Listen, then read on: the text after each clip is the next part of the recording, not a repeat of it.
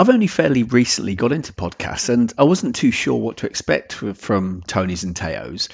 And I have to say, I was very, very pleasantly surprised because I was expecting it to maybe be a bit lightweight and talk about stuff that I'd probably already heard before. But it was brilliant in the way that they not only are they talking about things that everyone else is too afraid to talk of. I think that's the best thing about it for me. But also the fact that they come at it from a almost that dialectic approach where it's not a two highly emotional people talking about or trying to convince the other one they're wrong. It's two guys who are trying to get to the truth of a subject. And I think that's really refreshing to listen to. Really, really good. And yeah, the thing that really draws me is the fact that there's such a variety of topics as well. You don't know from week to week what's going to come up next. So I think they really think about the things they're going to talk about and clearly have really thought the subjects through beforehand.